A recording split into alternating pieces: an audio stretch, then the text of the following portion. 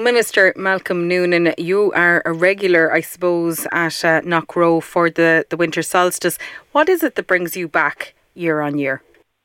Well, it's a very special place, and it holds a very special place in not just in the hearts and minds of people in County Kilkenny, but the region. And I think, having responsibility for our national monuments, I think in the last couple of years has really highlighted their vulnerability and their cultural significance on our landscape. I think much more so.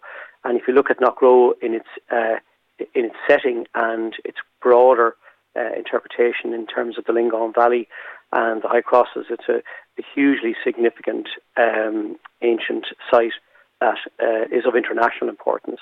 And for me too, I think what's of special note is the fact that Knockroe, unlike our other Neolithic tombs and Neolithic passage tombs, has both a morning and an evening sunrise and sunset alignment, which I think is very significant as well. So it's a special place, and it's even more special for me to go back there as Minister responsible for our national monuments. And I think now that we've enacted a new bill to protect and give greater protection to our national monuments, I think there's an opportunity with the local community, obviously, to continue to celebrate and to interpret this fantastic, beautiful ancient site.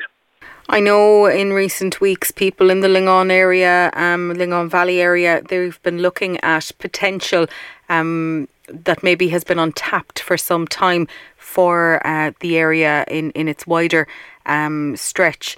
But you want to kind of proceed with something like that with extreme caution too, because you don't want to spoil the absolutely stunning scenery and beauty that is there, and the significance of the history, I suppose, that goes with it. Yeah, absolutely. And I think the bill that we've recently enacted, the Historic and Archaeological Heritage Bill, gives effect to supporting communities who want to interpret those sites. And I think there's a much broader interpretation of registered monuments and a much broader interpretation and protection of these sites. So I think any project or plans communities have now will be supported and can be supported locally through local development plans and through the local authorities, ensuring that the interpretation and celebration of these sites can happen in a way that is not going to negatively impinge or bring in too many visitors that are going to damage the integrity of either the site or the surrounding landscape. You'll be there this afternoon. You'll be joined by quite a crowd of others, certainly if this morning's attendance is anything to go by. What is it that you love about this particular event? Well, I was talking to some people who are out there this morning, and they said it was very special. Obviously, it's hopefully the weather will hold and we'll get a bright evening. But certainly, in the many years of being going out there, we've had disappointment. We've had very spectacular sunsets out there, and I think when you're there with people who are there for all there for different reasons. Some have, there's a spiritual connection to it.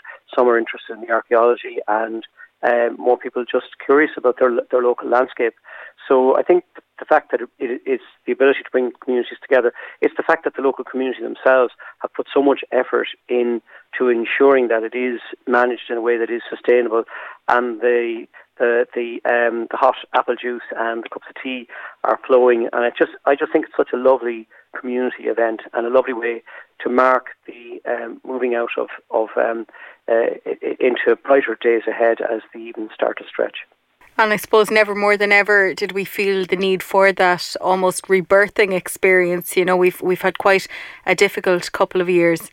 We have, and I think too that that connection with our spirituality, be it whatever our spirituality means to us in a personal way, I think to bring yourself in to a site like that with other people who have a shared reason for being there, I think that's very, very special. And I don't think, particularly as we're living through times where there's heightened commercialism, and I know it's heading into Christmas, that time that can sometimes be very, very stressful. It's just lovely to be able to take time out and celebrate something that has been celebrated for hundreds, if not thousands of years.